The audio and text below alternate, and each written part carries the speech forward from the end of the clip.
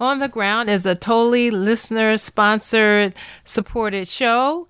If you have not already subscribed at Patreon, you can do so for as little as $3 a month or all at once at $33 for the whole year. And I know that the show is worth more than that to you. If you like the show, if you love the show, if you regularly check it out, if you rely on it, if, it's a part of your soundtrack in any kind of way, please support. Go to patreon.com/On the Ground Show. And I would very much appreciate your support. And it would mean so much to us at Patreon, patreon.com/On the Ground Show. Or you can go to the show website, which you might go to anyway, if you reach the blog that way, and you click on the Donate Now button or the support donate button, and you can see all ways to give.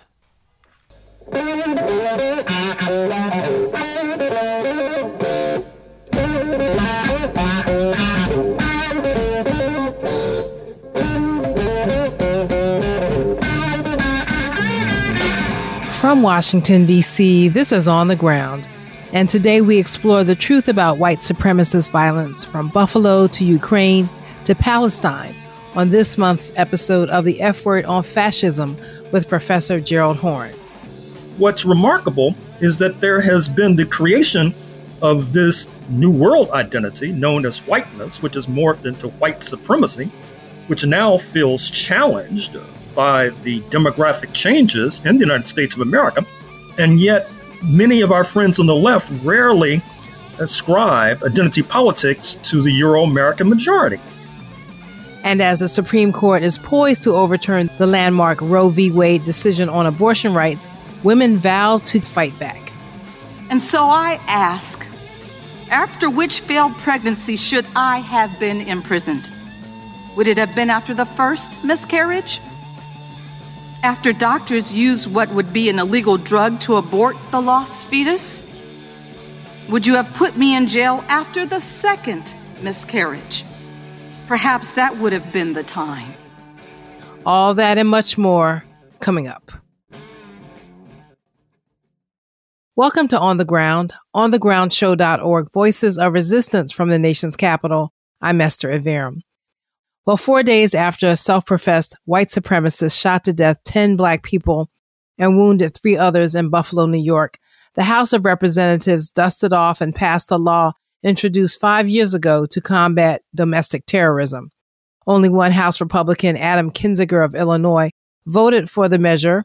And so because of the arcane 60-vote filibuster rule, this effort to combat domestic terrorism is expected to die in the Senate, along with similar defeats for voting rights, police reform, and for proposed laws to address the climate catastrophe, student debt, affordable health care, or even the proliferation of assault-style weapons of war, like the one used in the Buffalo massacre.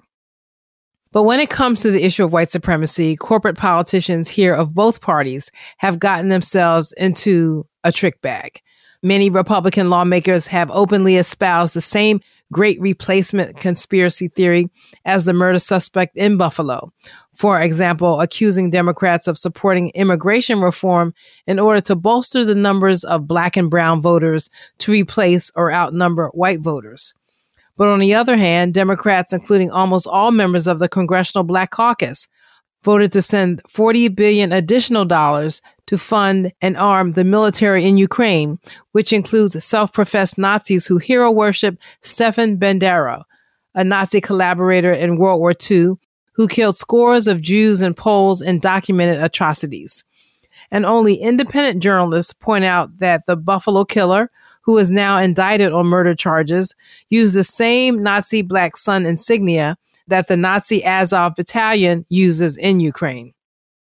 On the Ground contributor Chantel James attended a program of solidarity with Palestine this week, and speakers there drew even more parallels between the massacre in Buffalo and U.S. foreign policy. On Tuesday evening, Plymouth Congregational United Church of Christ hosted Eyewitness Palestine for a discussion on Black and Palestinian solidarity that served as a fundraiser for their upcoming delegation to Palestine. Speakers were Lucy Murphy, Maurice Cook, and Dave Zirin. Dave Zirin drew from Dr. Martin Luther King Jr.'s words and spoke of the solidarity and parallels between the struggles against anti-Black racism in the U.S. and struggles against Zionism in Palestine. In the U.S., as we've all learned all too well, this is called the Great Replacement Theory. But in Israel, they also refer to what they call demographic time bombs. In both cases, these calls to fear is also a call to violence. And in both cases, racist TV blowhards and politicians screech these theories, amping up the temperatures of those predisposed to kill. And make no mistake about it, steel wool could not scrub away the blood that's on Tucker Carlson's hands for what happened in Buffalo. But while the worst of the GOP in this country echoes this, and they are condemned by the Democratic Party on the floors of Congress, make no mistake about it, the Democratic Party also supports these kinds of theories when it comes to their support of the Israeli state. They have the same blood on their hands, and they are willing to support these theories when they're espoused by their allies thousands of miles away. After the event, those gathered departed for a vigil for the recently slain Palestinian journalist Shireen Abu Akleh. Speakers shared that before her execution by the Israeli state, Shireen had been noted for her work bringing Black life in Washington, D.C. to Arabic language news audiences. For On the Ground, this is Chantal James. Those murdered in Buffalo were Roberta A. Drury, age 32, Margus D. Morrison, age 52, Andre McNeil, age 53, Aaron Salter, age 55, Geraldine Talley, age 62, Celestine Cheney, age 65, Hayward Patterson, age 67, Catherine Massey, age 72, Pearl Young, age 77, and Ruth Whitfield, age 86. The widow of Hayward Patterson, Tirza Patterson, spoke at a press conference on Thursday as her son, Jacques, known as Jake Patterson, stood next to her covering his face. I need a village to help me raise and be here for my son because he has no father. The God we serve is his father, but a natural father he does not have. And it was taken from him early. So we ask for your prayers. Continue to pray for us that God gives us strength to go through this and keep my son in your prayers.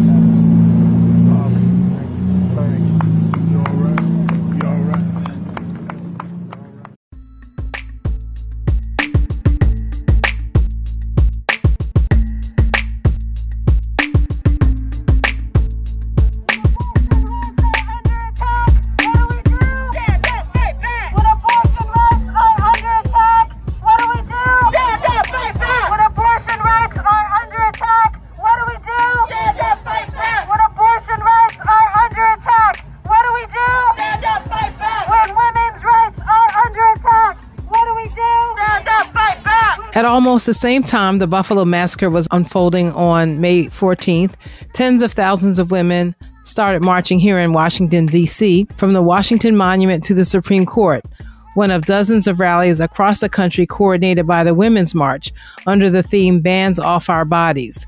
The nationwide protests were in reaction to the leaked Supreme Court decision indicating that the court plans to overturn the landmark 1973 Roe v. Wade decision that made abortion legal across the United States.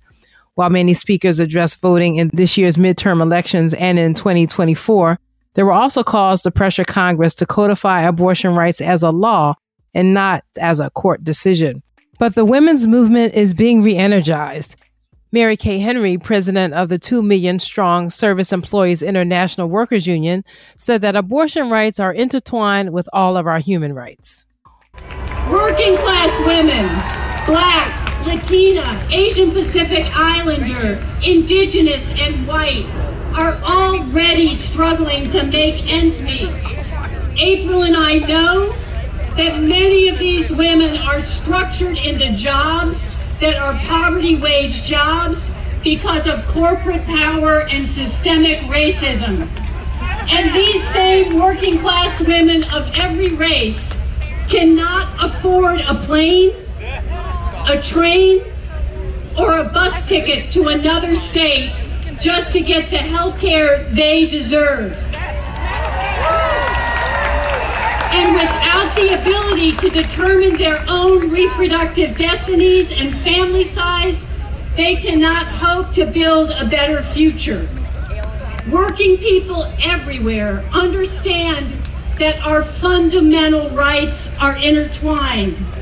Women's rights, workers' rights, voting rights, LGBTQ rights, immigrant rights, climate justice. When you pull one thread of this fabric of our democracy unravels. On May 11th, the Senate failed to pass the Women's Health Protection Act. On Wednesday, the House Judiciary Committee held a hearing on access to abortions and the impact that overturning Roe v. Wade would have on access. More from the hearing after headlines. And finally, in culture and media, Israel announced that it would not investigate the assassination of veteran Al Jazeera journalist Shireen Abu Akleh, who was shot in the face and killed by Israeli military while covering an Israeli raid on the Jenin refugee camp in the occupied West Bank. Abu Akleh, a Palestinian American, was wearing a vest and helmet identifying her as press. Her producer was also shot in the back as he attempted to run away, but survived. Israeli officials are calling the shooting an accident. In a statement to Al Jazeera, Abu Akleh's family said, "We were expecting this from the Israeli side. We urge the United States in particular, since she is a U.S. citizen, and the international community to open a just and transparent investigation and to put an end to the killings," the family said. The Intercept reported this week that Representatives Andre Carson of Indiana and Lou Correa of California are gathering signatures for a letter demanding an FBI investigation into Abu Akleh's killing and a determination from the State Department as to whether U.S. laws were violated.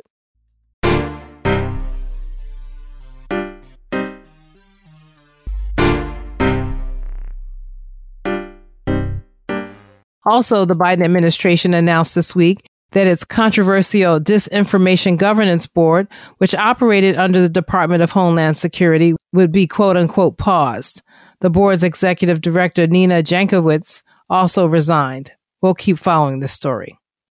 And on May 17th, I was among the protesters outside the Department of Justice, demanding that Attorney General Merrick Garland drop all charges against WikiLeaks founder Julian Assange and that he be released immediately. The rally was timed to coordinate with another rally in London one day before UK Home Secretary Priti Patel was scheduled to rule on whether Assange, who is not a U.S. citizen, would be extradited to the U.S. to face charges that he violated the U.S. Espionage Act when he revealed U.S. war crimes in Iraq and Afghanistan. For this act of journalism, Assange would be sentenced to 170 years in prison. As of this broadcast, no decision has been announced by Patel. And those are headlines and happenings. This is On the Ground. Stay with us. I come from a generation of pain will murder his minor. Rebellious and more jealous, a chip you for designer. Belt buckles and cloud overzealous and prone to violence. Make their own turn, be your will of the will alignment. Residue burn, missed at the inner city. Miscommunication to keep homo detector busy. No protection is risky. Desensitized, I vandalize pain. Covered up and camouflage, get used to hearing arsenal rain. Analyze, risk your life, take the charge. Homies, don't f your baby mama once you hit the yard. That's culture, 23-hour lockdown. Then somebody called, said your little nephew was shot down. The coaches involved. I done seen do 17, hit the halfway house, get out and get his blown out, looking to buy some car washes played out. New GoFundMe accounts to proceed, a brand new victim, a shatter those dreams, the culture.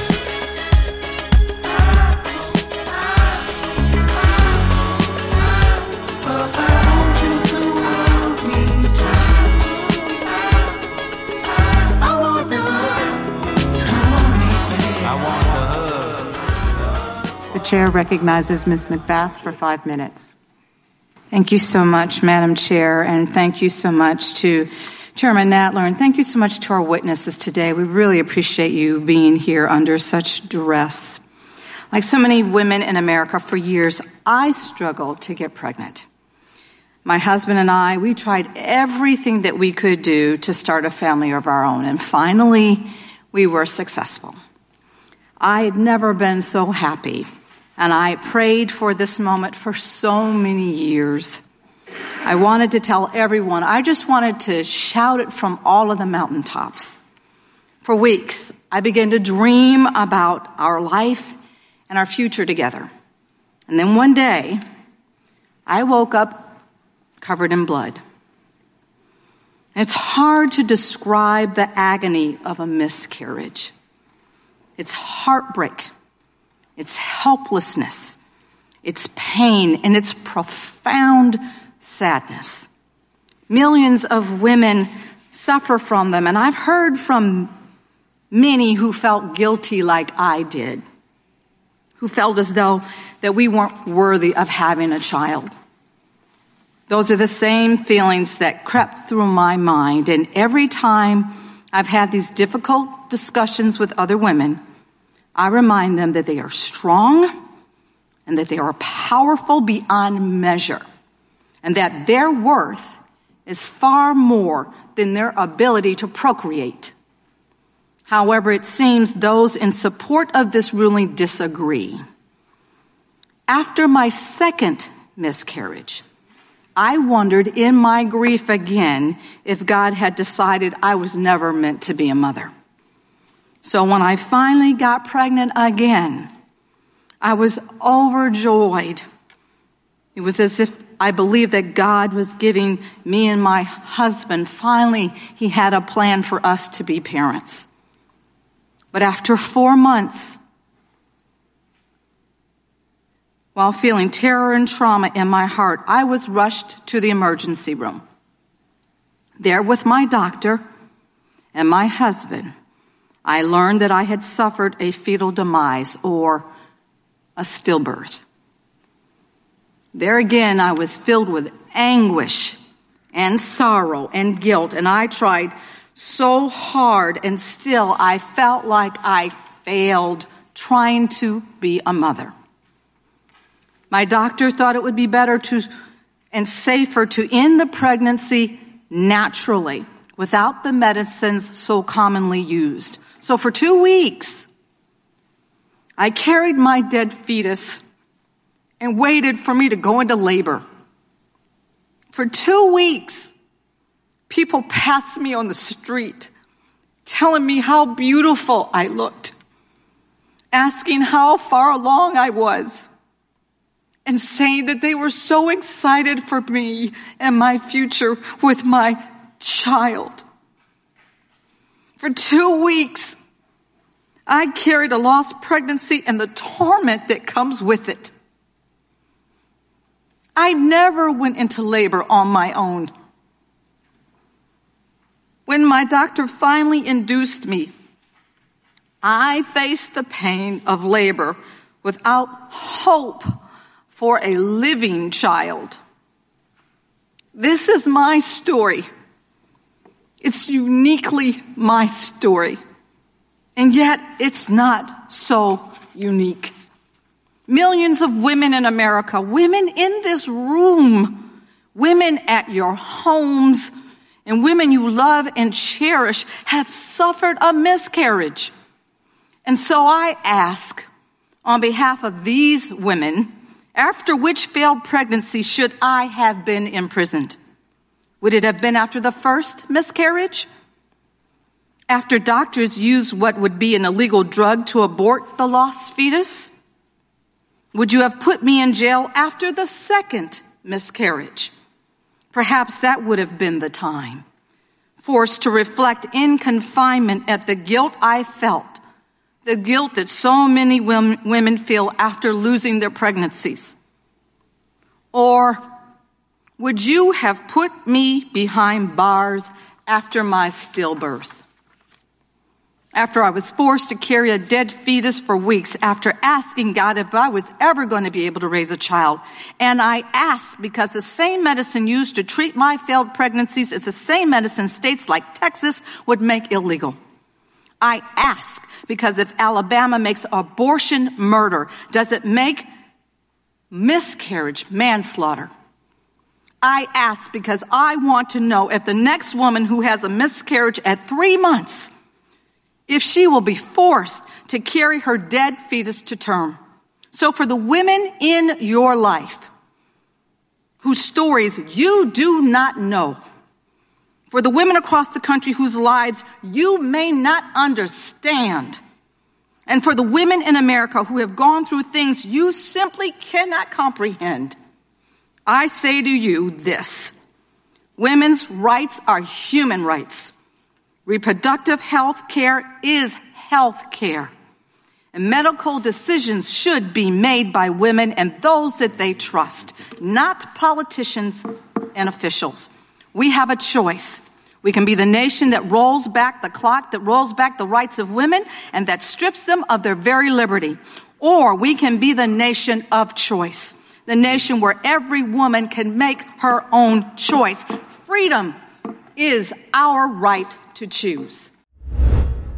That was Representative Lucy McBath of Georgia speaking Wednesday, May 18th, 2022 at a House Judiciary Committee hearing on access to abortion services and the potential impact of overturning Roe v. Wade, the Supreme Court decision that created the national right to abortion.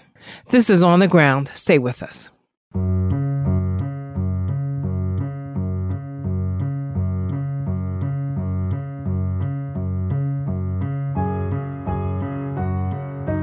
You walk around like everything is in control. Favor come with favors and you can't say no. Go out the way to make the coin available. That's what I call love.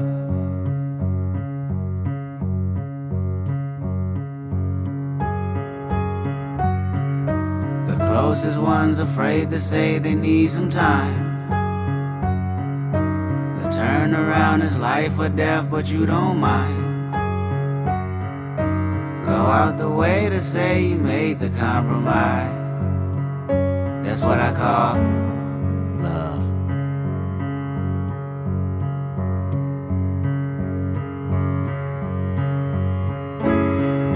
For the time it'll come and I'll be there when somebody needs you. You say no, and all you done give them amnesia. One thing I've learned, love can change with the seasons. And I can't please everybody. No, I can't please everybody. Wait, you can't please everybody. No, I can't please everybody.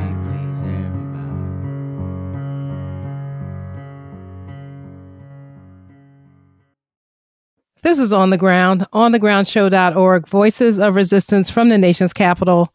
I'm Esther Iverem. Well, millions of people saw Peyton Gendron surrender to police on Saturday, May 14th, after he shot to death 10 people and wounded 3 others in a racially motivated massacre in Buffalo and New York, which has again raised the specter of racist violence by fascists here in the United States. But far fewer consumers of news in the U.S. and Europe especially have seen video of Nazi fighters in Ukraine surrendering to Russian forces after being holed up underground at a steel plant in Mariupol.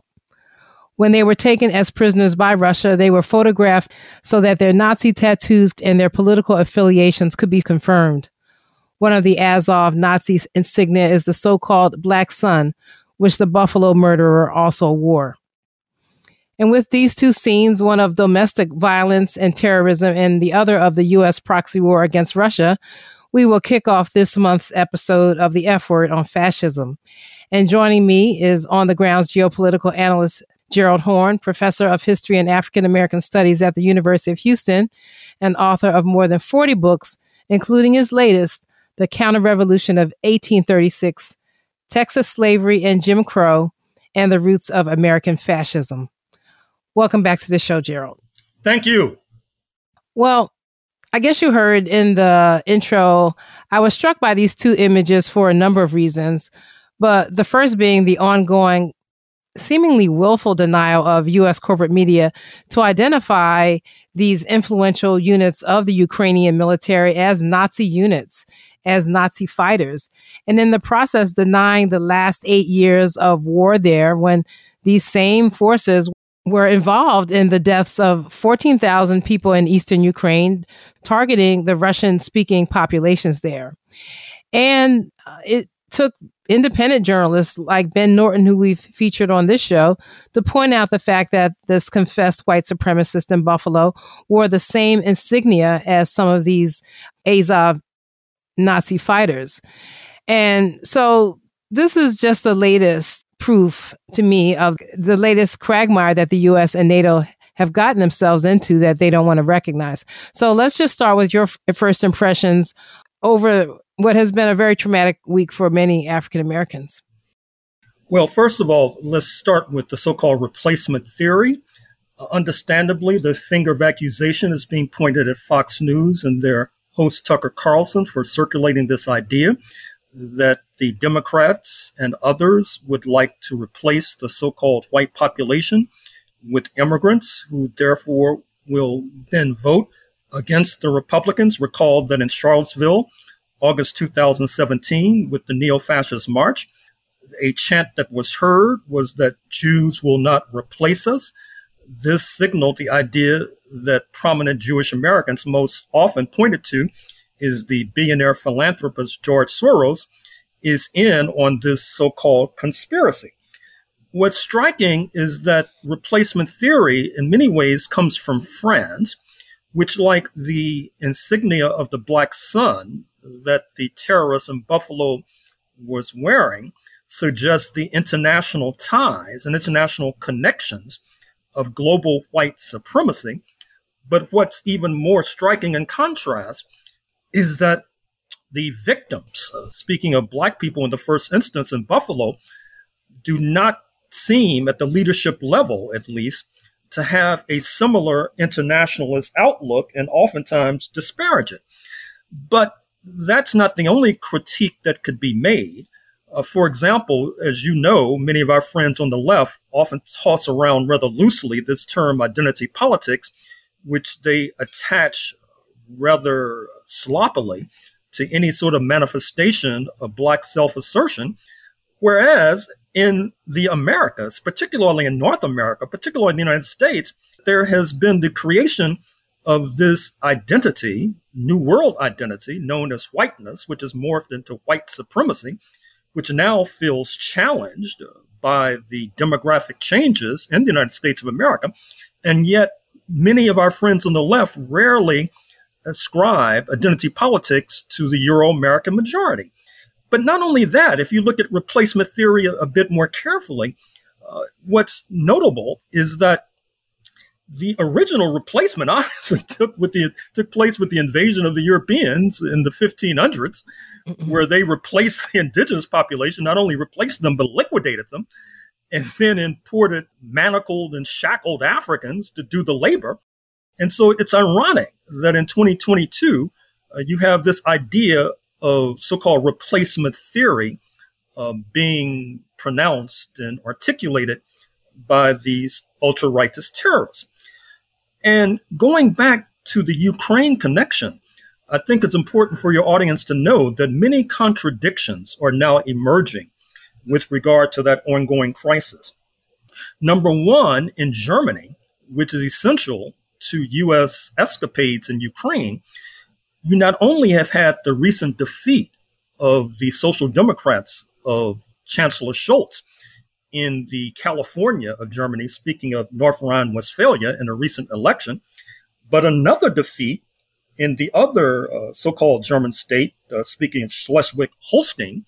Now, the New York Times ascribes this somehow to the allegation that Chancellor Scholz has been derelict in funding and arming the Ukrainians, which is really a stretch. I actually see it otherwise. In fact, I see it as a reaction to his bellicosity. Likewise, with regard to the U.S. ruling elite, much attention has been pointed to the op-ed written in the Financial Times of London a few days ago by Anne-Marie Slaughter, a former State Department official, a former dean of Princeton, now the leader of a prominent Democratic Party-oriented think tank, which raised searching and probing questions about U.S. policy. This is even more remarkable because those who have membership in the U.S. ruling elite on a question like Ukraine rarely break ranks. So her breaking ranks, obviously, is worthy of note.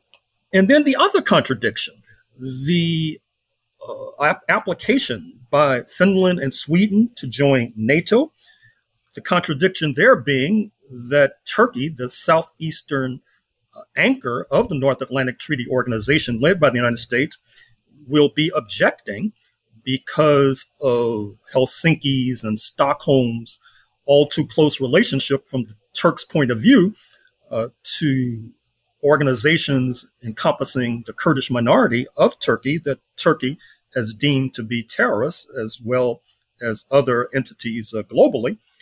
But it's not only that. You might have noticed that addressing the U.S. Congress just this week was the Prime Minister of Greece, who took time at this Washington address to raise searching and probing questions about the Turks. As we know, there have been decades-long, if not centuries-long, conflicts and contradictions between the Turks and the Greeks.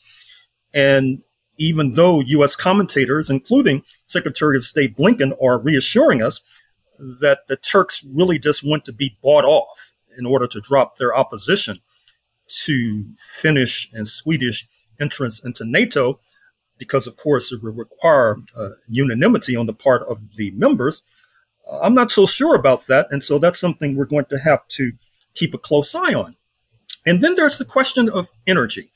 Certain commentators are suggesting that the boycott of Russian energy by the Germans in particular will set back the German economy. Obviously, the play there is for U.S. natural gas producers to supplant the Russians in supplying natural gas to Germany, but it'll take a while for Germany to build the facilities to accept liquefied natural gas from the Texas-Louisiana border. And that's not only to mention that relevant point, but also to mention that at the same time, the United Nations Secretary General, as has been his tendency of late, has been warning about the proliferation and use of fossil fuels and pleading for more decisive turn to renewable energy, as has been the case for Brussels as well. But if they do that, that will obviously come into conflict with the Texas-Louisiana natural gas producers. Another point your audience should pay close and careful attention to is a possible attempted consolidation between the European Union and the United States of America. Now, you see this with this so-called Trade and Technology Council that they've knocked together, which supposedly is going to try to harmonize the oftentimes conflicting agendas of Brussels and Washington with regard to cyberspace and other new technologies. But the problem there is that the European Union is now in a snit about the fact that London, the Brexit-oriented Boris Johnson of London, is seeking to rewrite the terms of Brexit. At the same time, Mr. Johnson is trying to creep ever closer to Washington by becoming more hawkish, believe it or not, on the Ukraine crisis than Washington itself. So it's going to be interesting to see how the European Union moves into a closer relationship with the United States of America. At the same time, London, Great Britain, is left on the outside looking in. I should also mention that Washington has finally decided, it appears, to make a step in the right direction to improving relations with Cuba. This may be tied to the attempt to loosen sanctions against oil-producing Venezuela, allowing Chevron to once again enter that market. That may be a prelude to the United States trying to attract member states of the Organization of American States to this so-called summit that's being planned for Los Angeles of the member states of the OAS in Los Angeles in just a few weeks. But once again, the contradiction there is that the powerful South Florida Cuba lobby that not only includes Republicans like Senator Marco Rubio of Florida, But Democrats like Senator Robert Menendez of New Jersey will not necessarily be in favor of that particular option that Washington is pursuing. And I should also mention this point because I think it's going to be relevant going forward. And that is that the Pope, the Holy See, made comments in the last week or two that were interpreted as being pro-Moscow when he suggested that NATO, quote, barking, unquote, at the door of Russia helped to engender this present crisis. Of course, the line on this side of the Atlantic is that this crisis is basically a product of unprovoked aggression. Now, this apparent conflict between the Holy See and Washington may have deeper roots, because if you look at Latin America, the so-called backyard of the United States of America, you see that Washington of late has been trying to build alliances with various Protestant evangelical forces, not least in Brazil, where the Trump of the tropics, Mr. Bolsonaro, happens to be Catholic, but of course his spouse is affiliated with these evangelicals of the Protestant faith. And going forward, we're going to have to pay careful attention to this conflict, because we know that in many Latin American countries, the Roman Catholic Church has been not only to the left of the Protestant evangelicals, but in many instances to the left of Washington as well. I should also mention this other point, which Washington Post columnist Fareed Zakaria mentioned just in the last few days, which is that there's growing concern, not only in Moscow and New Delhi and Beijing, but also in Brussels, about this plan of Washington to engage in asset seizures of Russian assets, supposedly to compensate the Ukrainians for the damage that the Russians were said to have inflicted. Now, this is raising alarm bells in the aforementioned capitals, because many are wondering, particularly Beijing, will they be next on the list of asset seizures, which oftentimes had been thought to be a tactic of socialists and communists coming to power, and then they nationalize foreign enterprises. But what they should realize is that capitalism, U.S. style, entered the world scene by seizing the assets of the Native Americans, speaking of their land, and then seeking the assets of enslaved Africans, speaking of their labor. So to that extent, it's not necessarily anything new. We're going to take a brief break. This is On the Ground. We'll be right back.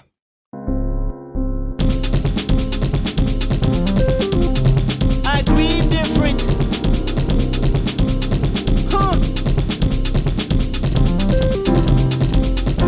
I met her on the third night in Chicago, North America tour, my eye closed. Feet 5'4" from, she was a model, dedicated to the songs I wrote in the Bible. Eyes like green, penetrating the moonlight, hair done in a bun, energy in the room like Big Bang for theory. God, hoping you hear me. Phone out the ring to tell the world I'm busy. Fair enough. Green eyes said her mother didn't care enough. Sympathize when her daddy in the chain gang. Her first brother got killed, he was 21. I was 9 when they put Lamont in the grave. Heartbroken when Estelle didn't say goodbye. Chad left his body after we FaceTimed. Green eyes said you be okay. First tour sex to pain away. I grieve different.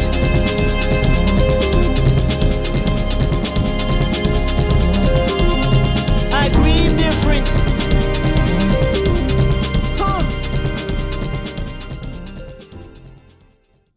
This is On the Ground, onthegroundshow.org, Voices of Resistance from the Nation's Capital. I'm Esther Averum in conversation with Professor Gerald Horne for this month's episode of The F Word on Fascism. And Gerald, your new book that we mentioned, The Counter-Revolution of 1836, Texas Slavery, Jim Crow, and the Roots of American Fascism.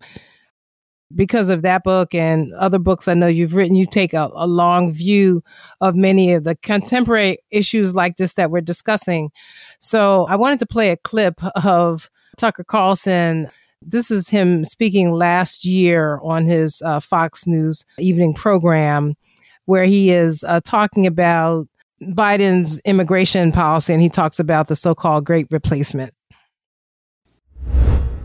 An unrelenting stream of immigration. But why? Well, Joe Biden just said it.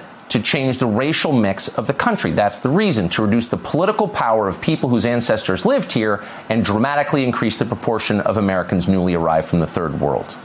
And then Biden went further. He said that non-white DNA is the, quote, source of our strength. Imagine saying that. This is the language of eugenics. It's horrifying. But there's a reason Biden said it. In political terms, this policy is called the Great Replacement, the replacement of legacy Americans with more obedient people from faraway countries. So there are a couple things related to that I've thought about this week. We've been here just last weekend, marching with other women to secure abortion rights. And it occurred to me that this same so-called Great Replacement conspiracy started not just recently or even in Charlottesville when those tiki torch, marching white men were at the University of Virginia, but also, centuries ago, or certainly in the 19th century, when whites were afraid that the enslaved and emancipated Africans in this country would outnumber whites. And so some of the same restrictions on white women getting abortions, or the fear that white women getting abortions could decrease the number of white people here. So some of these same ideas started around the same time, or at least in the beginning of the 20th century. So I just thought that we could talk a little bit more about the connections between those theories here and what is not talked about very much in this country, the attraction like a magnet to Ukraine by so many Nazi far-right forces, not only here in the U.S., but throughout Europe. People going to Ukraine because it's seen as this kind of Nazi haven where they can fight Russians, which some of them consider like lesser humans. And we know that there's a long history of in Ukraine of this far right ideology. Well, what you're talking about, if I may, is the specter of fascism, which is something we should be concerned about, not only when it raises its ugly head in Central and Eastern Europe, but also when it raises its head on these shores. Speaking of the aforementioned replacement theory, which, as you suggested, is just a replay of what the European invaders perpetrated on the indigenous hundreds of years ago when they sought to not only replace them, but liquidate them. And speaking of Buffalo, there is a perverse irony in the fact that this racist massacre took place in this Western New York State city. Because recall that only a few months ago, you had the specter of a Black woman socialist, DSA person, India Walton, on the verge of becoming mayor of Buffalo.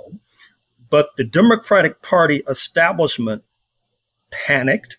They went into hysterics and organized a campaign to ensure that she would not be entering City Hall as mayor.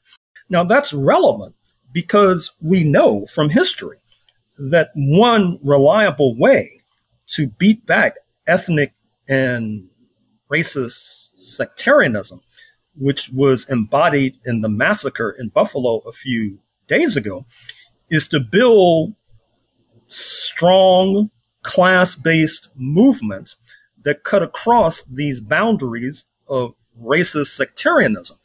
That's what India Walton was seeking to do.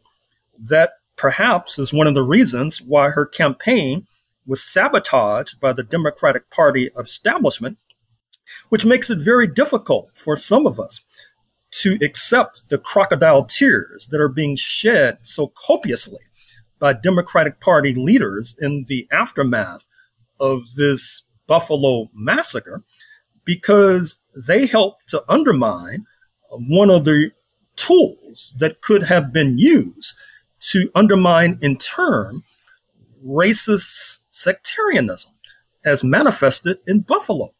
So I think that that is one of the main takeaways from this very tragic episode from Western New York State. It's so interesting you mentioned that, because that's one of the thoughts I had when I heard Mayor Byron Brown from Buffalo speaking on Sunday, the day after this massacre, because to defeat India Walton, he basically joined forces with some of the most right-wing or reactionary parts of the politic in Buffalo. And that includes the police.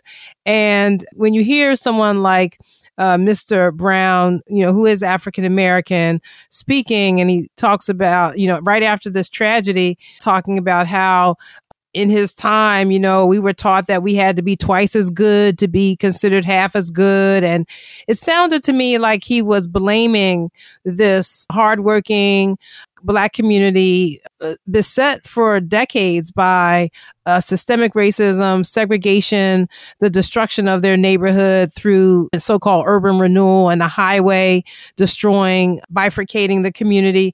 So many of the same stories, you hear in community after community in terms of Black communities being dispossessed. And, this one grocery store was the only grocery store. And before that, it was a food desert. So that's what I was really thinking about. And this is coming on the heels of all these primaries where you see pretty much, so-called progressives like Nina Turner being targeted by the Democratic establishment so that people who have any inkling to fight for not only Black people, but all working people, the Democratic Party is, like you said, dead set against them. And they come out and align with some of the most reactionary forces like AIPAC and other types of super PACs to defeat them. Well, let me mention another point that connects your latter point, connects the state of New York, and connects the question of Ukraine. A leading member of the Congressional Black Caucus, speaking of Gregory Meeks of Southeastern Queens, the chairperson of the House Foreign Affairs Committee, has just promoted legislation in the House that passed 415-9, although it has not been signed into law as of yet, that would punish certain African states that were perceived to be too close to Moscow, that are not towing the line with regard to sanctions against Russia. Now, this is quite staggering. We had thought, at least some had thought, that leaders of the Congressional Black Caucus were not in business, not in Washington, to carry legislation to punish African states for pursuing an independent foreign policy. And obviously, they're going to have to punish quite a number of African states because so many abstained on key United Nations resolutions, particularly with regard to expelling Russia from the Human Rights Council. We're thinking of the Southern Africa bloc led by South Africa, not to mention Algeria.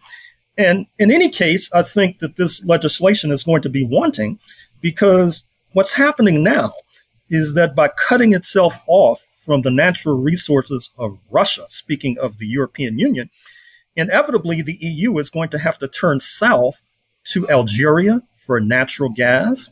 They're going to have to turn towards Nigeria and Angola with regard to petroleum. They're going to have to turn to South Africa with regard to palladium, which is essential to the green economy. So it doesn't seem to me that Washington is going to be in a position to punish some of the major players in Africa, although, to be fair, it will allow the United States to punish perhaps some smaller economies in Africa, which then, of course, would be consistent with the U.S. role of being a bully. But once again, it's disappointing, to put it mildly, that Gregory Meeks would carry such legislation. What you're telling me reminds me of this other issue that I've heard some discussion of recently, and we've talked about it before, where we have traditionally associated fascism with the far right.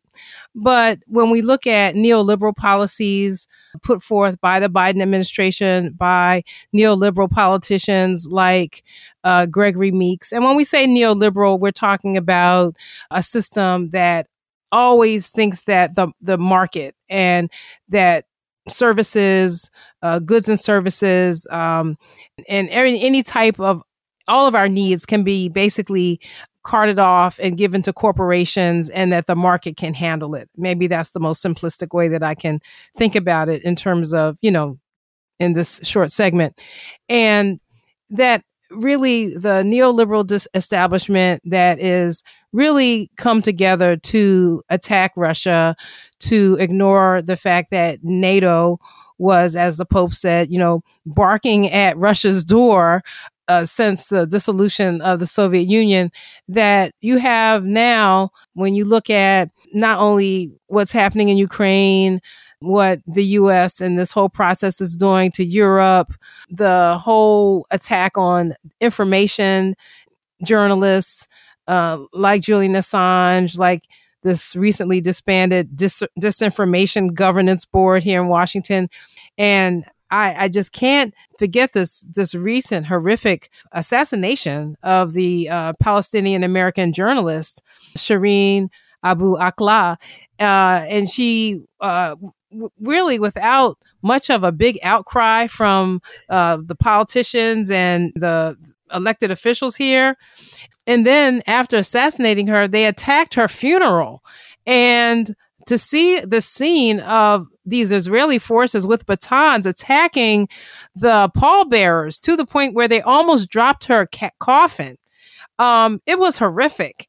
And I can't think of anything more profane and barbaric than that. And when I think about an apartheid state, I mean, many observers who've gone there, they call it a fascist state. And I couldn't think of any other word for that, seeing that scene.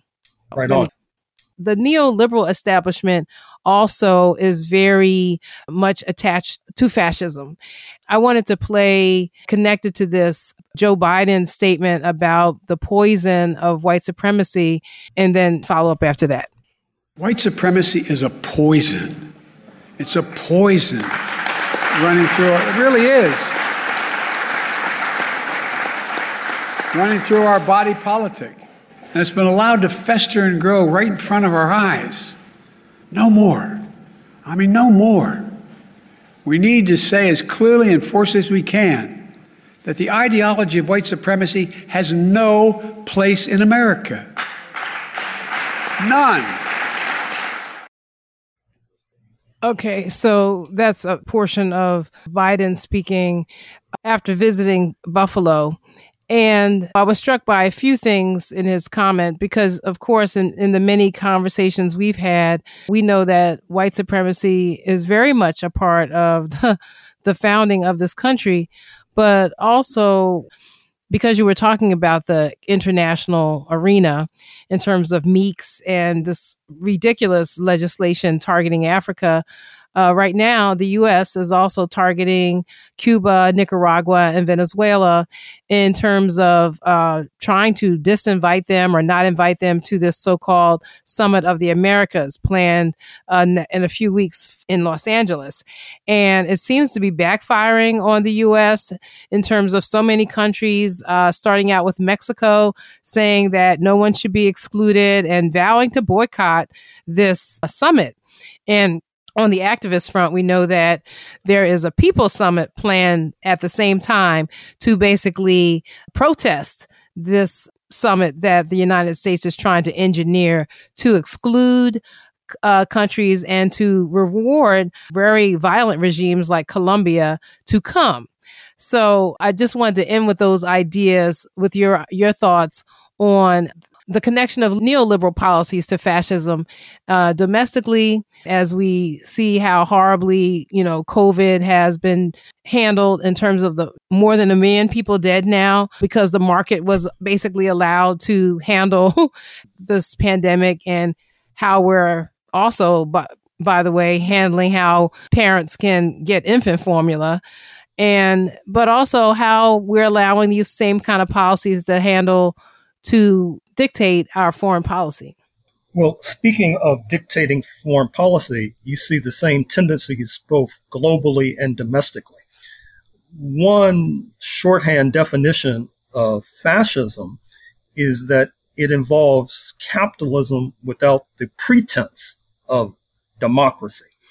And certainly you don't have the pretense of democracy when you try to have a summit of hemispheric nations and excluding those whose policies you disagree with, which is one of the many reasons why Mexico, which is rapidly becoming the alternative leader of the hemisphere, is threatening to boycott this so-called summit. And one of the reasons why, of course, the president of Mexico, López Obrador, just a few days ago made a triumphal visit to socialist Cuba. And likewise, with regard to domestic policies, when you're speaking of neoliberalism, you're speaking of relying upon the market. You're speaking of relying upon a microscopic investor class. You're not talking about relying upon the electorate through some sort of democratic mechanism. And that, too, is a kind of capitalism without the pretense of democracy. And I'm afraid to say that those of us in the United States who have even just a smidgen of knowledge of history are all too familiar with the fact that that particular setup, capitalism with no pretense of democracy, has been a guiding light, indeed a beacon of settler colonialism since its inception in North America hundreds of years ago.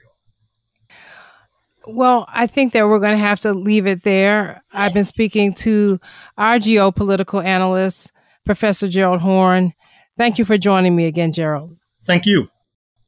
And Professor Gerald Horne will have the last word on today's show. This is On the Ground, onthegroundshow.org, Voices of Resistance from the Nation's Capital. We're on 24 stations on the Pacifica Radio Network, on all your podcast platforms at On the Ground with Esther Rivera, and on our website, onthegroundshow.org. Special thanks to Chantel James for her reporting on Eyewitness Palestine, and to Lydia Curtis for reporting at the Women's March. You can let us know you like the show on Twitter, Facebook, and patreon.com at On the Ground Show, all of which have a protest sign with green lettering that says On the Ground. Or I also link every show on my Instagram page, which is Esther_Iverum, ESTHER_I, like Victor, EREM like Mary. The music we played this hour included 3 new tracks by Kendrick Lamar, The Heart Part 5, United by Grief, and Crown. And you know our theme music is Voodoo Child by Jimi Hendrix. Until next time, take good care and keep raising your voice. Peace.